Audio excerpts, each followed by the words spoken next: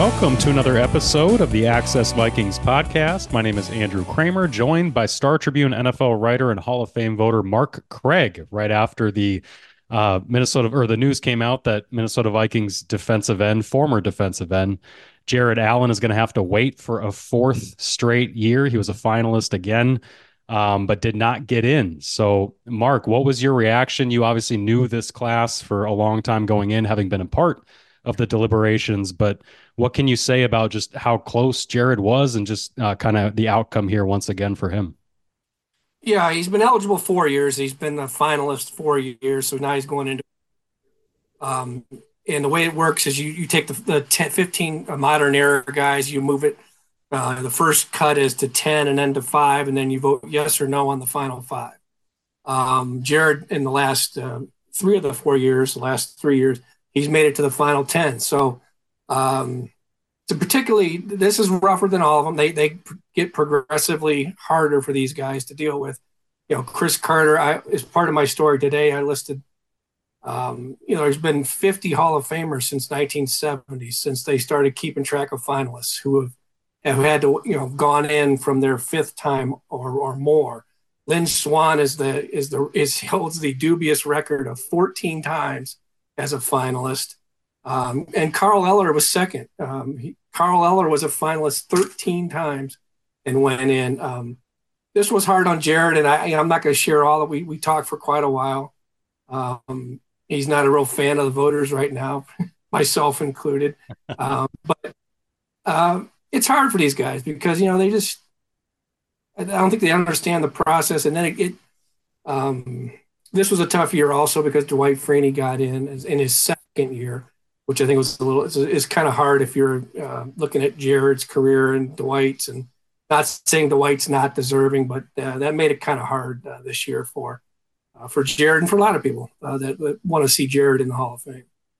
Yeah, Andre Johnson ends up being the only offensive guy in this group. Devin Hester, the first special teamer, really to make it on that return specialist alone. You mentioned Dwight Freeney. Also, Julius Peppers gets in as well, another edge rusher. But his resume obviously speaks for itself. What did you think of the fact that those guys got in, where Antonio Gates, for instance, another guy left out, kind of looking in? Who were the other guys like Gates that you thought were the closest to getting in? Well, Peppers was a guy that it's strange when you look at it. Jared played 12 years, had 4 first-team All-Pro, but Jared didn't make an All-Decade team. Whereas Freeney made a first team in the 2000. He had one first-team All-Decade. And Freeney was one of those guys that played 17 years. He made 2 All-Decade teams. He had 159 sacks, so he's probably if he's higher than Jared on the sack list. Freeney played 16 years, so he played 4 more years than Jared, and he had 3 All-Pro, just like Peppers did, but playing 4 more years than Jared, he had 10 and a half fewer sacks. The quarterback hits, Jared had 228, Freeney had 148. Had 43 fewer tackles for loss, 15 fewer fumble recoveries. And here's the one that's just, when you look at, some of the times the knock on Jared, he's an edge rusher, he didn't play the run. Well, Jared was on, 2 or 3 defenses that were number 1 against the run, and he's having to set the edge. And so he wasn't just a throwaway player when it came to playing the run. And he had, in 4 fewer seasons, had 298 more tackles than Dwight Freeney had. So 648 to 350. And again, you don't want to say this guy doesn't belong, this guy belongs, but it was just one of those. It's like, wow, what were we missing on Jared this particular year? And DeMarcus Ware went in last year on his second year of eligibility, and they have virtually the same numbers and everything. Ware has a Super Bowl, which his Broncos beat Jared's Panthers in that last game that Jared's career. But yeah, Antonio Gates was a guy that, and I mentioned it in the story today. You can, at least I think we can talk in general terms, but when Antonio Gates came up, I thought he would be a first ballot guy. I thought he would be one of those guys because there's a run on first ballot guys now, and there's an argument. Are too many first ballot guys getting in? It was mentioned, during his conversation, there was a suspension for PEDs for Antonio, and at that time the topic of PEDs came up because you can't consider anything off the field, but the PEDs relates to on the field performance, and if you get suspended and it costs your team, how do you weigh that? It was mentioned very briefly at that point about Peppers also had a PED suspension, I believe his rookie year, and Rodney Harrison had a HGH suspension, I think, late in his career. I can only guess. I don't know what other people are thinking, but maybe Antonio Gates that played a role in his, maybe with Rodney Harrison. But I would say, yeah, if there's any surprises, I thought this would be Jared's year. I really did. I thought he and Peppers might go in together. I thought they would go in together. But I would say Antonio Gates, just because of the number of first-year guys that I think at one time years ago, there was a little bit more of a premium on that. So now it sort of surprised me he didn't get it. Grand Casino would like to take a moment and salute the true football fan. The passion, the hope, the anticipation, that incomparable feeling of winning. Grand Casino would also like to take a moment to remind you that you can find all that anticipation, thrill, and winning at Grand Casino. Grand Casino. Let your story begin. What else surprised you about the NFL awards? The honors ceremony happened on Thursday night, right before Super Bowl week, and we saw the expected Lamar Jackson getting his second MVP. I don't think anybody was surprised to see the rookie awards and obviously the Offensive Player of the Year, McCaffrey. But your Cleveland Browns, and I say that to you as a Cleveland native, not necessarily you as a fan of the team, but you as a Cleveland native, you see Kevin Stefanski get Coach of the Year for the second time. We both know Kevin very well from his time in Minnesota. And you see Myles Garrett get Defensive Player of the Year and Jim Schwartz get Assistant Coach of the Year.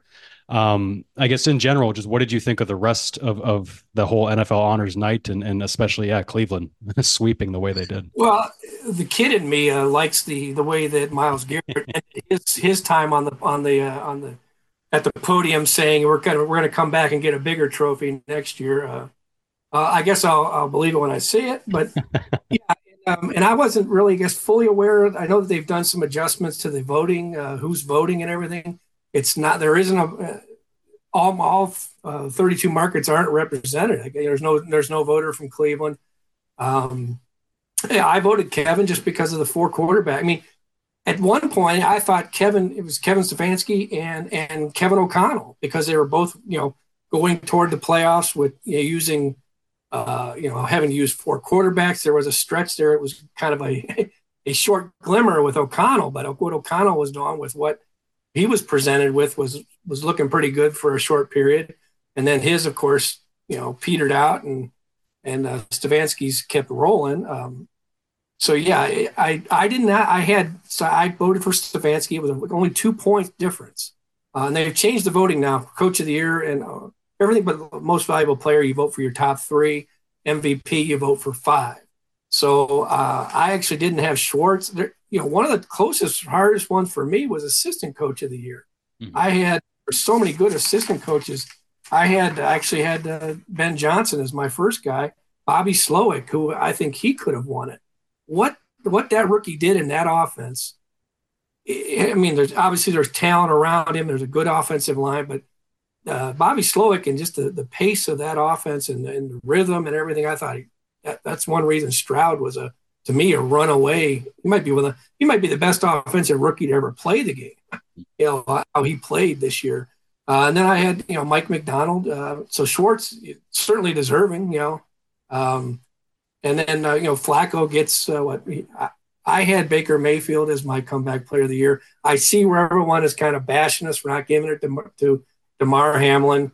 I kind of knew that was coming. And if you defend yourself, it makes it look like you diminish what DeMar did. So I'm not reaching. I'm not going down that rabbit hole unless I had to. Let's just say if he'd have won, it would have been great.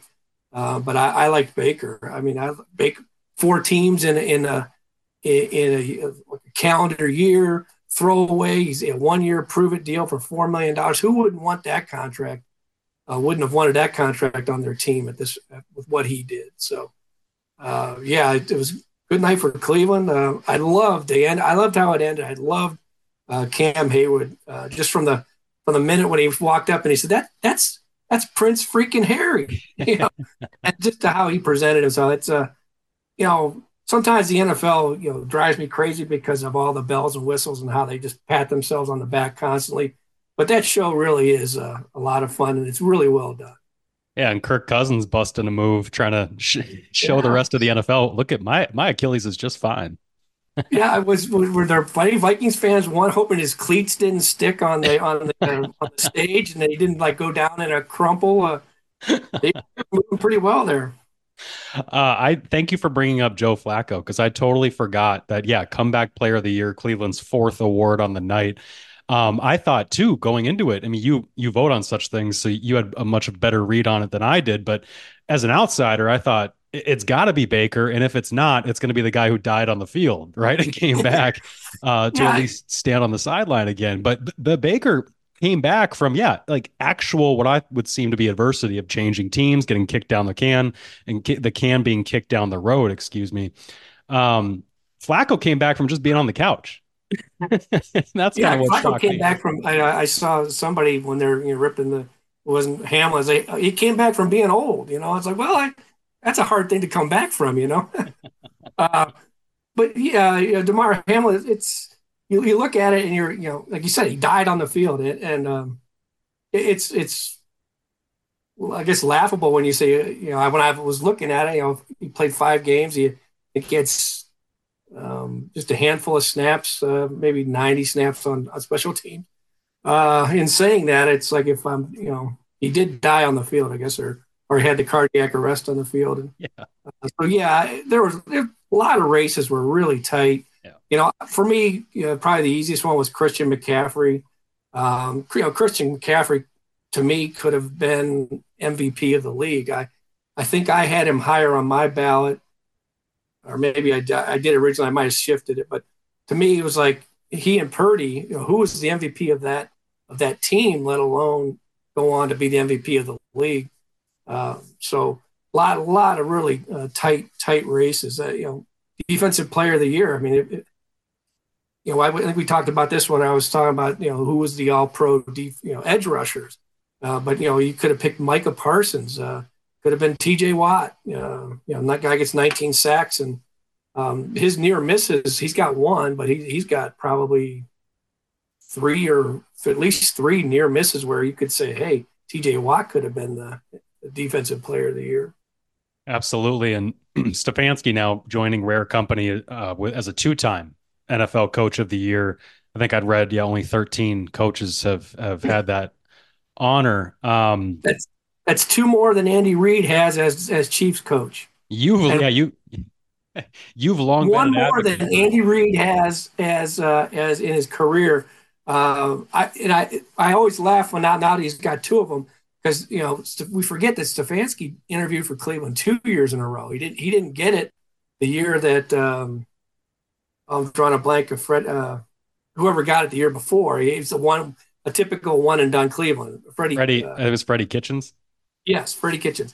So when Stefanski comes back from that interview, I was talking to him, and Kevin was always very nice, but he was kind of reserved, and we did have you could joke with him and stuff, but he knew I was from Cleveland, so when he came back, I was like, don't worry about it. I said, that job, it's a career killer. You don't want to go to Cleveland, be one and done, and then have your job. You don't want any part of Cleveland. It's a career killer. And now the guy's got two coach of the years. I guess a lot of it has to do with just your circumstances. Typically, it is the DeMeco Ryans. It's the guy that comes in and turns it around. And for DeMeco Ryans not to win it, tells you just how strong that. And for Dan Campbell not to win it, the playoffs aren't included, but even just counting a regular season, it's he did something that hadn't been done in 30 years. So a lot of times you want to know how strong the fields were, you got to look at who finished second and third. Yeah, I thought D'Amico Ryans was going to be a shoo-in just because of, first year coach. Like you said, it typically would go to the guy who turns around an organization in 1 year the way he did. But yeah, Dan Campbell, 2 seed in the NFC, from after starting 10 the year before, 1-8 or something like that. 10-1 until he beat the Vikings. Yeah. Just incredible what he did in Detroit. And you're right, this was a particularly loaded year for the jobs that a lot of these coaches did.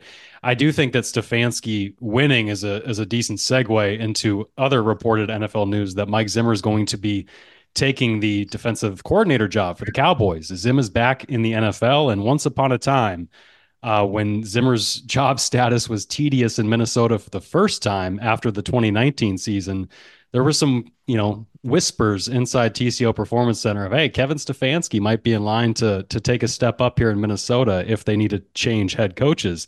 Obviously, Zimmer goes down, beats New Orleans. That does away with any talk of him and the Vikings parting ways. But that was real before Kevin left. It was real in terms of like, are they going to move on from Zimmer or not? And Mark, you know better than most people about what happened then, but I guess what was your reaction to seeing Zimmer back in the NFL now, and just why did it take him as long as it did? Well, and Zimmer, he and I joked about it, that because the Cowboys job was open at that point, and the Cowboys couldn't officially reach out to him or anything. I think, as anybody common sense would tell you, there's ways of reaching out without doing it officially. But then he wins that game, and then the Cowboys couldn't sit around. One of the bad things about the NFL hiring cycle is, it's everything has to be so rushed. It's like, boom, you can't afford to wait, on anybody. You just got to keep moving real quick. So that was the job that who got that job? It would have been whatever it was. 2019. It was available for the Cowboys, and so it would have been McCarthy, right? Oh yeah, yeah. It would have been, right. Yeah, it would have been McCarthy again. McCarthy got fired end of 2018 season and then got picked up by the Cowboys. Yeah. So I mean, Zim has that upset, and then that kind of takes him out of the running, and then they get destroyed in San Francisco, and takes all of Zim's big playoff wins always got kind of reduced by them getting their butt kicked the next week. So yeah, as far as it taking another year, the first year, being out in 2022, I feel as even Zim probably would admit, it wasn't exactly a graceful exit for Zim here. I think he was warring with the GM, and he was kind of warring more with the media.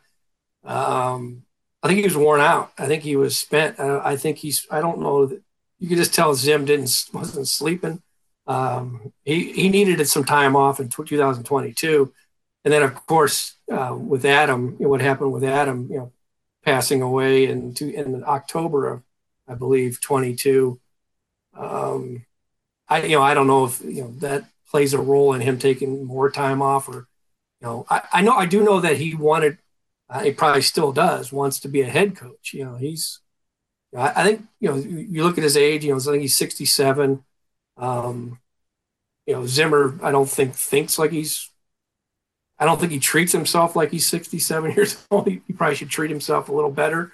Because he would always talk about once I try to work out, and then once I get in the season, I can't do that. And then he would just eat like crap and sleep like crap, and have some problems like that. So I don't know that you can teach an old dog new tricks, but it's probably less stressful and I know it's going to be less stressful as a coordinator, but I do think he still has sights set on being a head coach.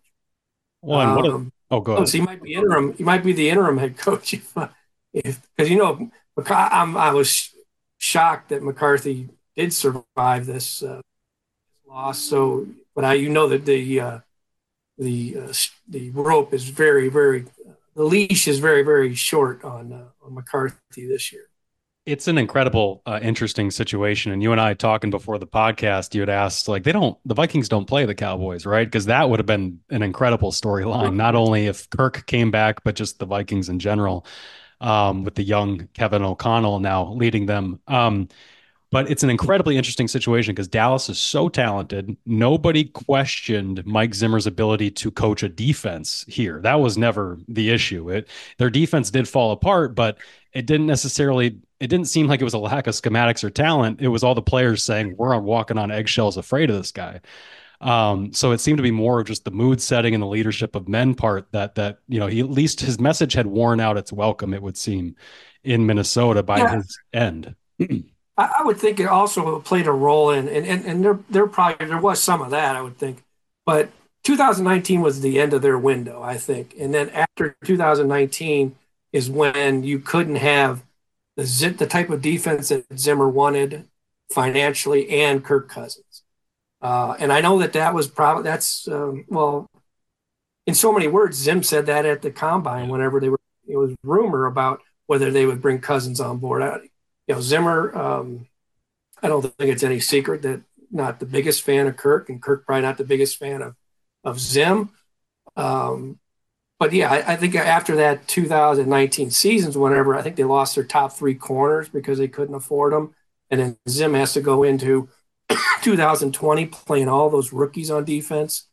I think he played 7 rookies when they won that game at Green Bay in 2020. So yeah, it really, in Zim's eyes, you couldn't coexist with the quarterback, paying him that much money and having a defense that Zim wanted. What's kind of ironic to me is, anytime I try to rank quarterbacks, or you say, oh, we're gonna rank is Kirk a top 10 guy, and when I sit down and really look at it, for me, it's like Kirk and Dak are like 9A, 9B, or 10A, 10B.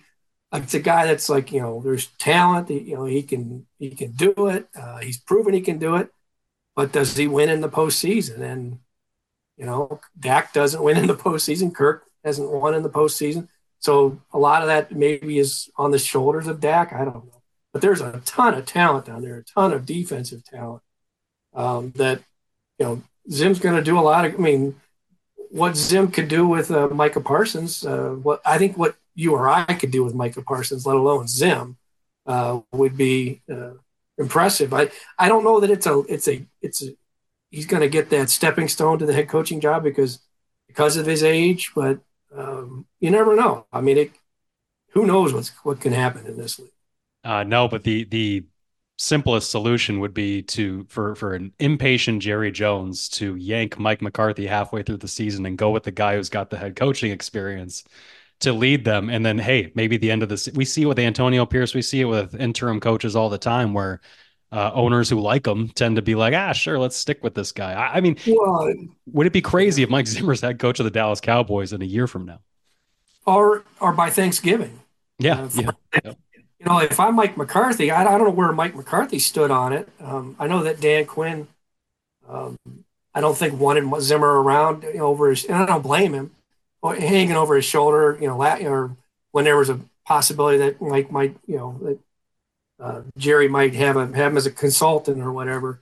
And that Quinn obviously and maybe McCarthy won out in that regard. I don't think Mike McCarthy has a lot of, you win 12 games. And you're the 2 or 3 seed.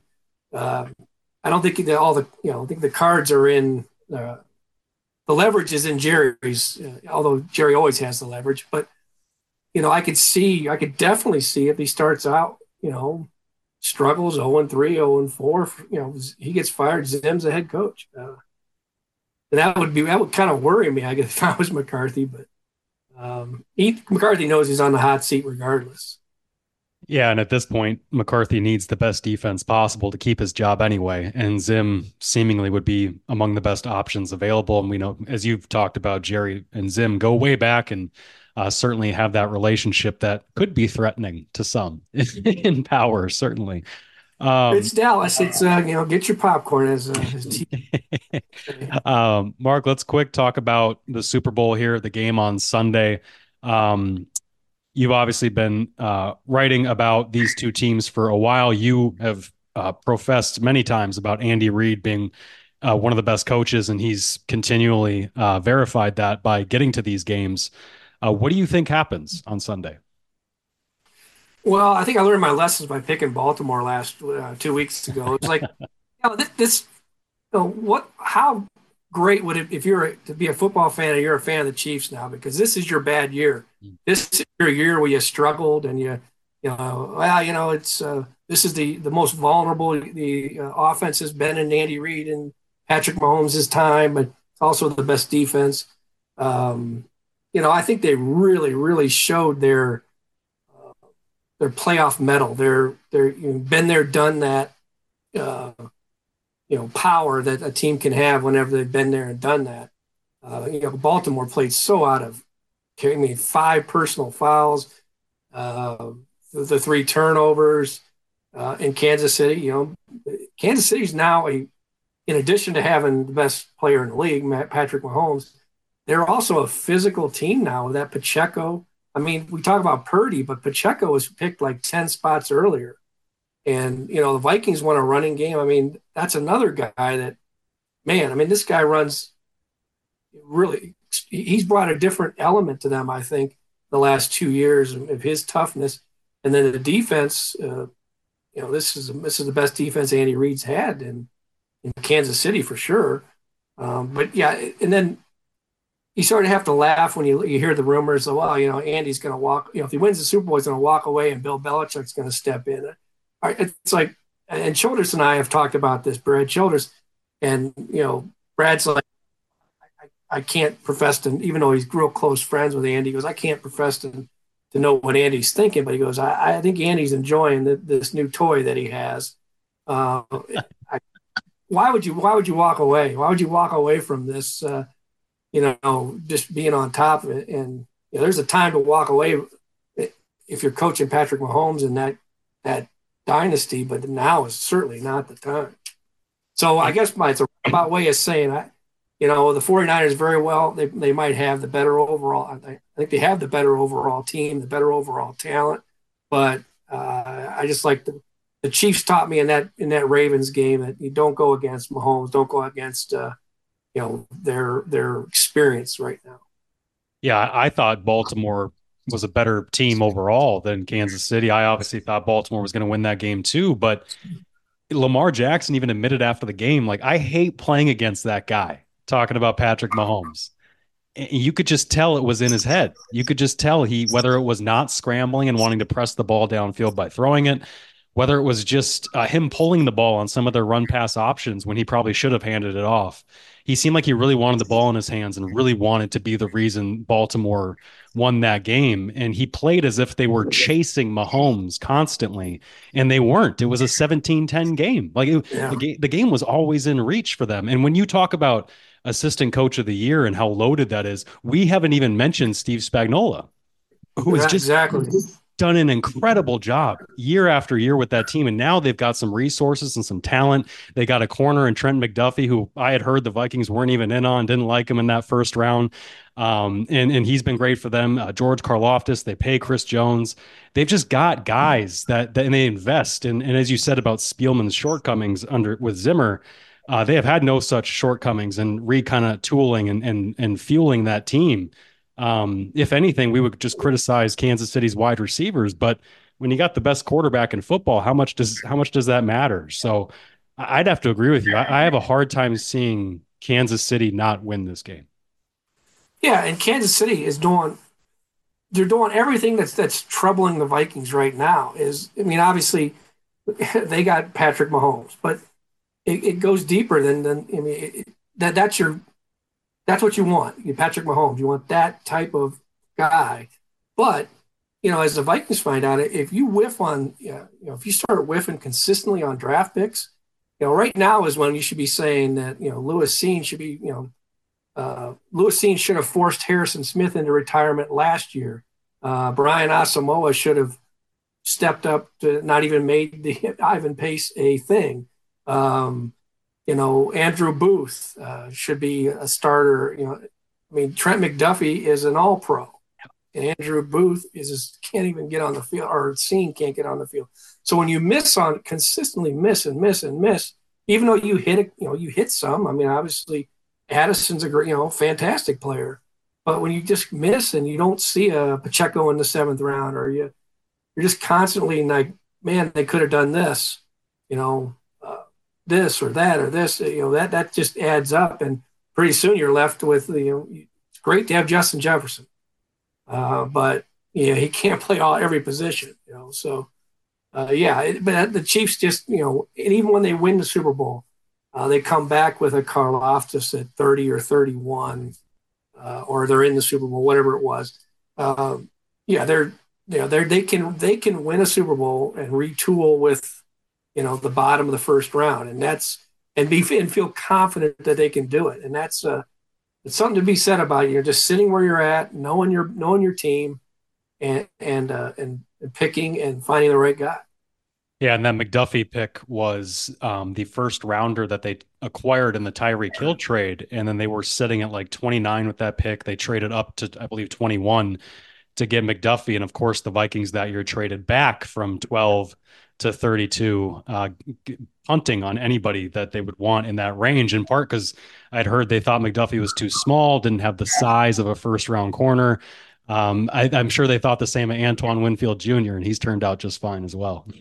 Yeah, and then closer to home, you look at what Brad Holmes did with Detroit with his drafting, and coming in and making that Stafford trade, and I think he got 3 picks, 3 big picks out of that, turned it into 4 starters, because we forget that he took one of those Rams first round picks, traded back, took the running back Jahmyr Gibbs, and it got a 2nd rounder and got Laporta. So it's like, wow, when you hit like that, it's hard to compete with. And